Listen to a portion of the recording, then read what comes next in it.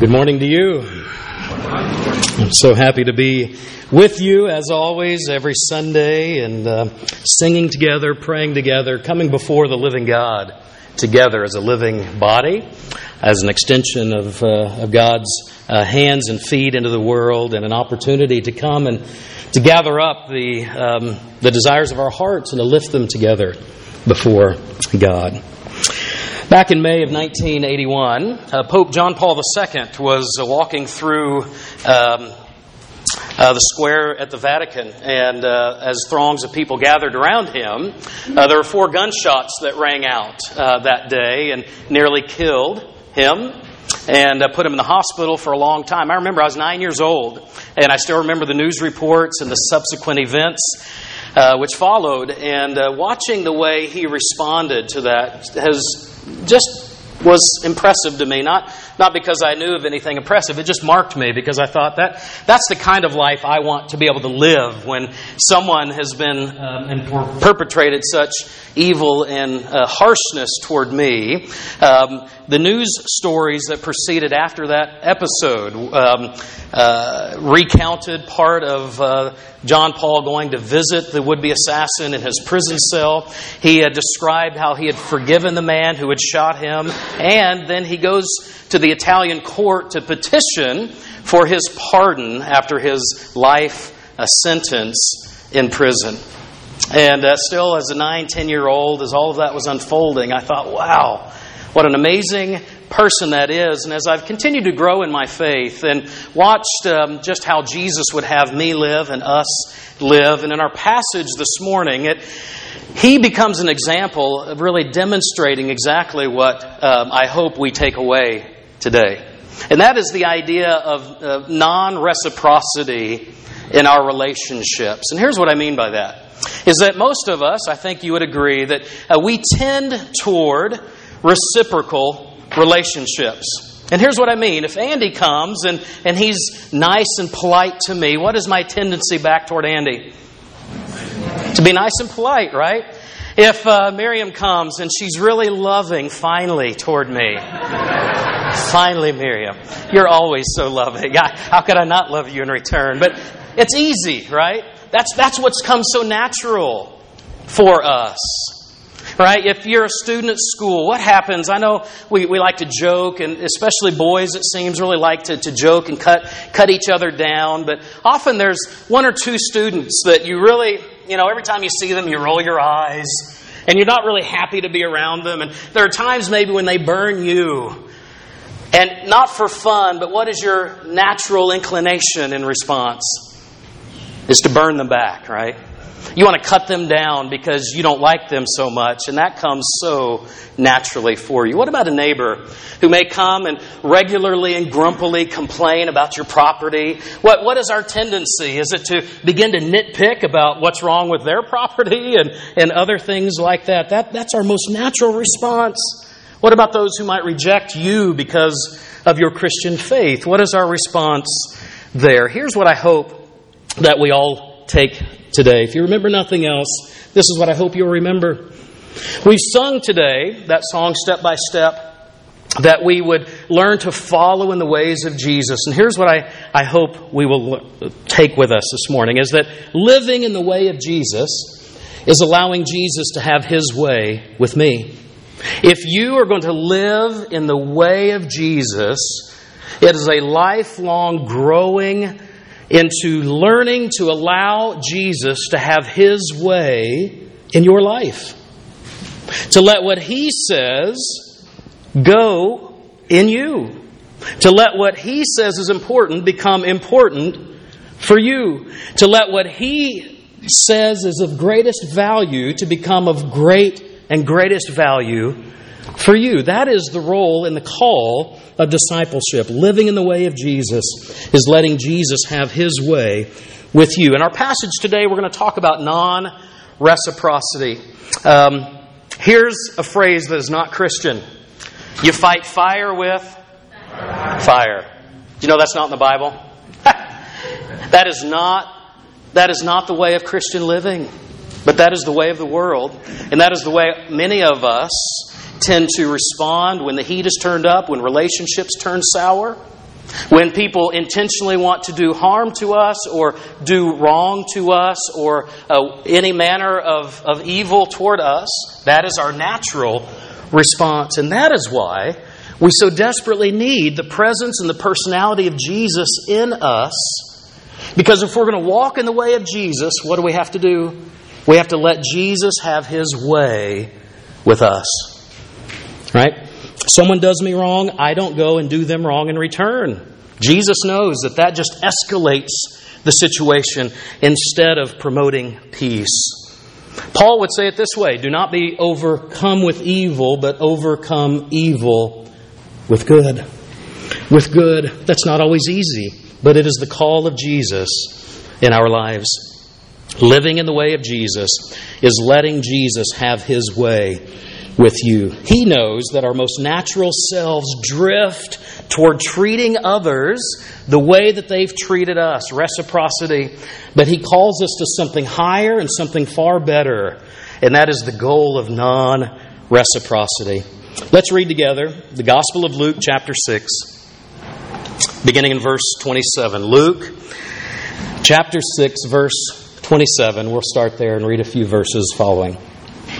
You remember, Jesus, as Luke is outlining the gospel here, he is describing the people that he's calling into his kingdom, right? Everyday people, undeserving people, people of no social significance, people that have no right to claim familial heritage or certain privilege or anything like that. Jesus calls us to the cross.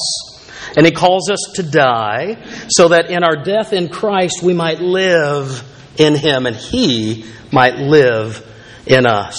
Jesus is forming His kingdom, and now He's describing to the people who would be His people what the life that they are to live, not just sort of big ideals, but we are now empowered by Him to actually live the life that He says we are to attain. And so here we go. He's continuing to describe, you picture, this is Luke's version of the Sermon on the Mount. It's a little shorter than Matthew's version. And Jesus is called together. It describes three groups of people. He's got the 12 apostles that He's just named. He's got a whole crowd of other people, and then His disciples. They're all gathered there. And He turns and He speaks directly to His disciples in the hearing of the larger crowds. And He continues this teaching. Here's what He says, verse 27, Luke chapter 6. But I tell you who hear me, love your enemies, do good to those who hate you, bless those who curse you, pray for those who mistreat you. If someone strikes you on one cheek, turn to him the other also. If someone takes your cloak, do not stop him from taking your tunic. Give to everyone who asks you, and if anyone takes what belongs to you, do not demand it back. Do to others as you would have them do to you. Verse 32. If you love those who love you, what credit is that to you? Even sinners love those who love them. And if you do good to those who are good to you, what credit is that to you?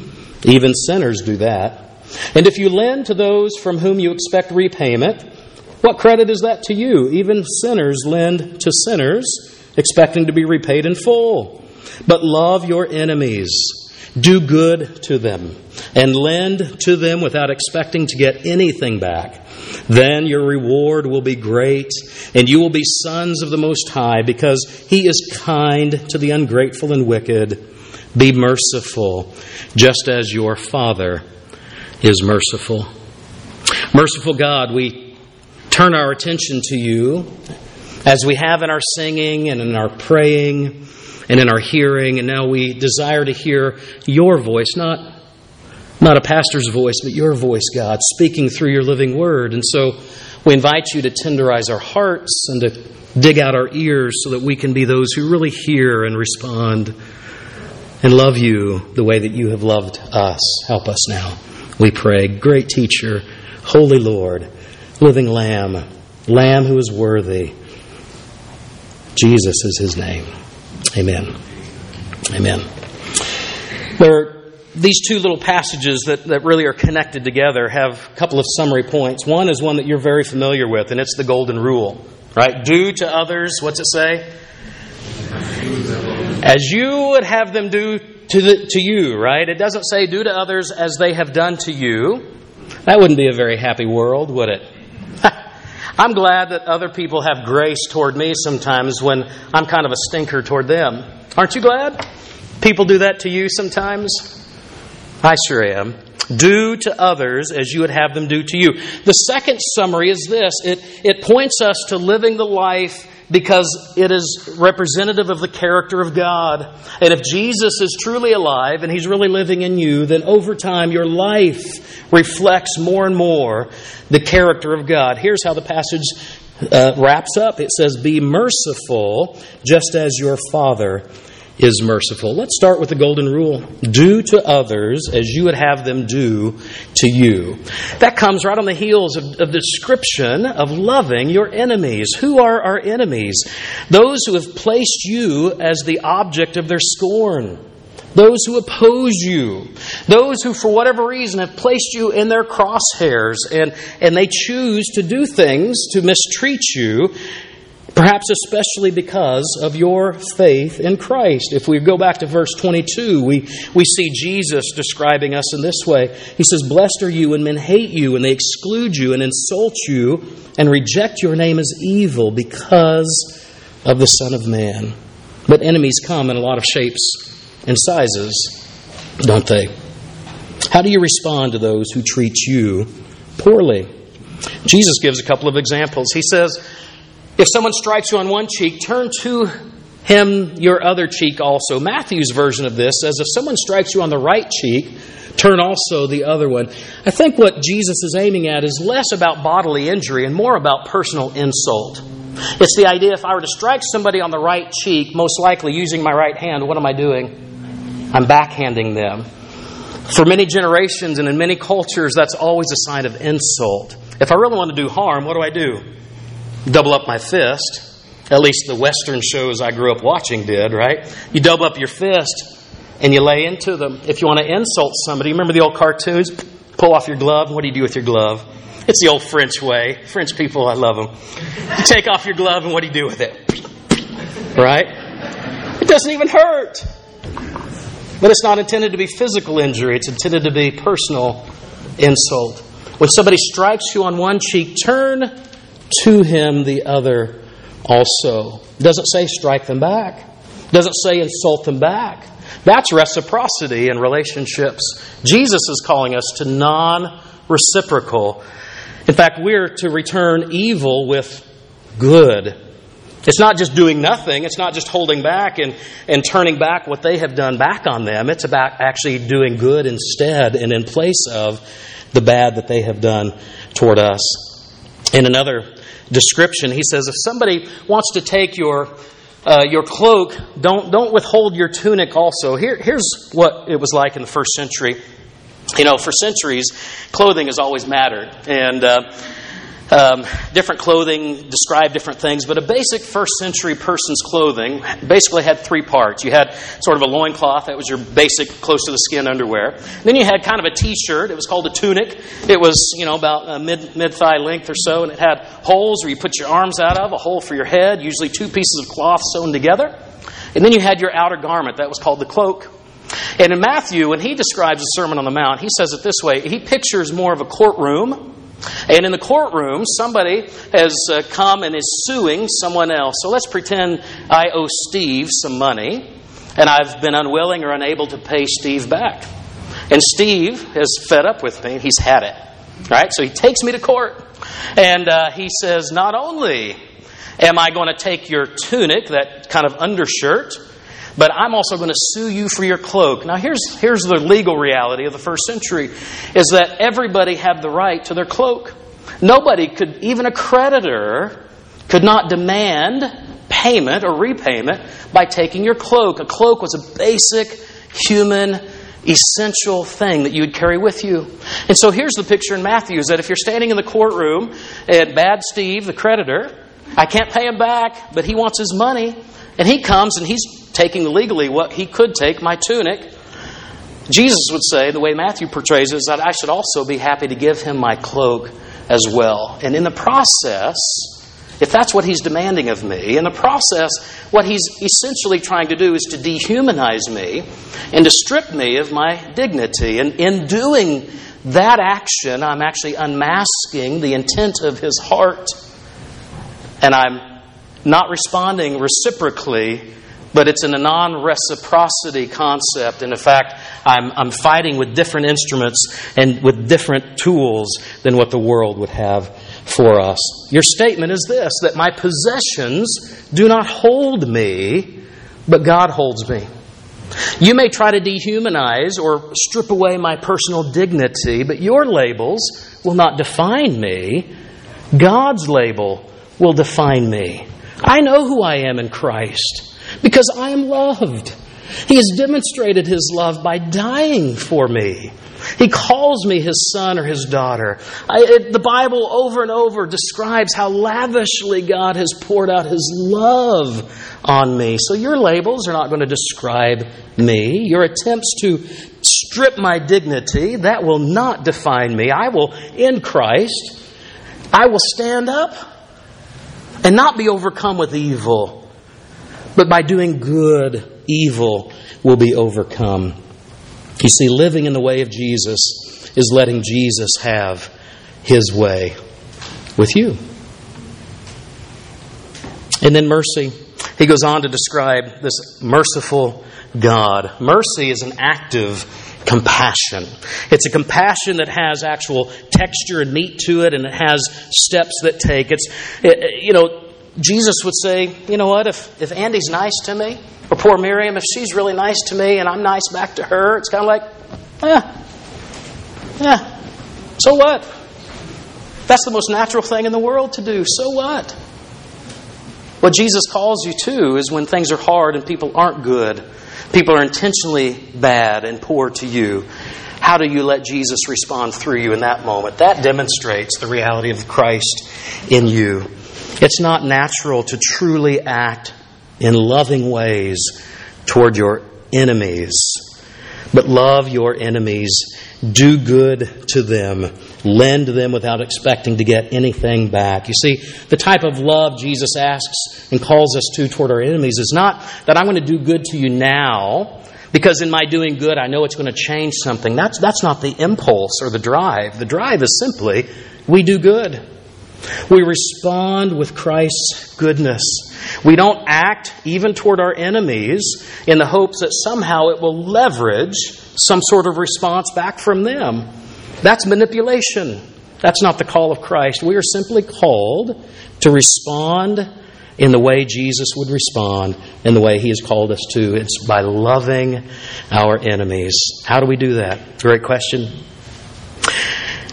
At the beginning of the passage here, Jesus says, I tell you who hear me, love your enemies, do good to those who hate you, bless those who curse you, and pray for those who mistreat you. Here's what you do. Here's how you demonstrate and know that you're loving your enemies. However you characterize those enemies. You can ask these questions. Am I desiring good for them, even though they are seeking my harm? That's part of loving your enemies. Am I willing to do good to them, even if they're not doing good to me? You see, it's non-reciprocal. Am I praying for God's good to them, that God's good might be known to them and done to them? That's love for enemies. How do we do it? Well, part of it is praying, and not just praying about. Sometimes you have a conflict with somebody, and it's easy to pray about them, right? You pray about the issue, or you pray about their attitude, or you pray about the words they're using, and that's okay. But I think what Jesus is calling us toward is something more. It's about praying for them, not just about them. Do you see the difference? Praying for them is praying that God might interrupt their life. Praying for them is that they would learn to walk in the way of Jesus by them also allowing Jesus to have His way with them. Do you see the difference about praying for somebody and praying about somebody? In my mind, there's a big difference in it. But that's one tip I would give to you. We've had a lot of issues in recent weeks that's flared up, at least very publicly again, about white supremacists. And part of what I've, through this passage, been wondering, what do I do? What do we do? And how do I pray into this situation? And what else might I do? But it's not just about condemning people, even if I think issues or attitudes are abhorrent, but it's about praying for them, praying that Jesus would transform their hearts, because it's in that transformation that the issues of life begin to be touched. Do you see what I mean? You might be filled with rage at Muslim terrorists, but it's not about praying just about issues. It's about praying for people to know Jesus. So step number one, how do we love our enemies? How do we desire good for them? How do we do good to them? How do we pray for God's good toward them? I don't know if you've ever had a real enemy in your life. Someone you've had a real problem with. Someone you don't even want to think about, let alone pray for. But I tell you what, when you begin to pray for somebody and really pray for them, it begins to change your heart. You begin to invite God to touch and change the way you understand them, the way you approach them, the way you interact with them, and God will do it. Not only in your prayer will God begin, and you watch and hope for a change in them, but God begins to do a work in you toward them. That is a huge and significant part. So number one is to pray for them. Number two is to, whoever your enemy might be or in the future, take small steps. Things like this, acknowledging the person when you see them, not crossing the road to go on the other sidewalk. Not, pretending like you don't see them or that you're not there. You speak to them, you greet them as you have opportunity, even if they don't respond. Yeah, you can't handle or you can't dictate how other people respond, but you can, in Christ, respond in the way you should. And then number three, don't ignore the opportunities God may give you to demonstrate tangibly love toward them. It's not about them loving you and then you love them in return. It's about you loving as Christ has loved you. How in the world do we do it? That's a pretty tall task, isn't it? How do we be merciful because God is merciful? Well, it's about taking the mercy and the deep compassion God has demonstrated to you. Did God wait until you were clean and not a sinner in order to love you? Of course He didn't. While we were still sinners, Jesus died for us. That is mercy. God looked out on our spiritual condition and He took pity and compassion on us and He came into our world. That's mercy. That's the character of God. And that is the character that Jesus begins to shape in us. If you want to walk in the way of Jesus, we have to grow in our letting Jesus have His way with us. In other words, if you want to love more fully and more deeply, it's not about just trying to love more deeply and more fully. It's about spending time with Jesus. It's about letting the personality of Jesus invade your life. And it's about Him occupying your heart. It's letting Him have His way with you so that you can live in His way. So the question for us today, at least one of them, is this. How is your time regularly with Jesus going? Just this morning, I passed Steve before most everybody was here, and he was moving a cross that we had out there, about a 6-foot cross, and he was putting it back in storage. And I joked with him. I said, "Hey, Steve, you're taking up your cross today, are you?" And we laughed. And he said, "Yeah, I probably should do that more often." I said, "Yeah, me too. It's probably better that we don't do it just once a month, right?" Remember, the call of Jesus is what? To take up your cross how often? To take it up daily. It's not the third Monday of every month you decide to take your cross and to identify in your relationship with the Lord and let your life reflect that. It's not every second Saturday that you say, "Today's the day I'm going to take up my cross." It's a daily reality. We wake up and our feet hit the floor and we seek the Lord's presence. And we let Him prepare us for what is to come, and we look eagerly at where He will meet us and how we'll watch Him at work around us. Take up your cross daily and walk and pursue Jesus. So this morning, I want to leave you with this question. We're going to spend a little time just reflecting while Steve comes and plays, and then he's going to wrap us up as we'll sing our final song together. But I just want to invite you this morning. There's been so much going on in our world today, and in these recent weeks, that are so public and so disturbing and so challenging. And you may come today with certain enemies in your life who have not treated you right, who have not done well to you. And it's a challenge today to respond in a non-reciprocal way, to respond with love instead of with evil intent or action. I want to invite you this morning just to reflect in your heart before the Lord. Steve's going to play while we do so. You just pray, and then we'll sing together when it's time.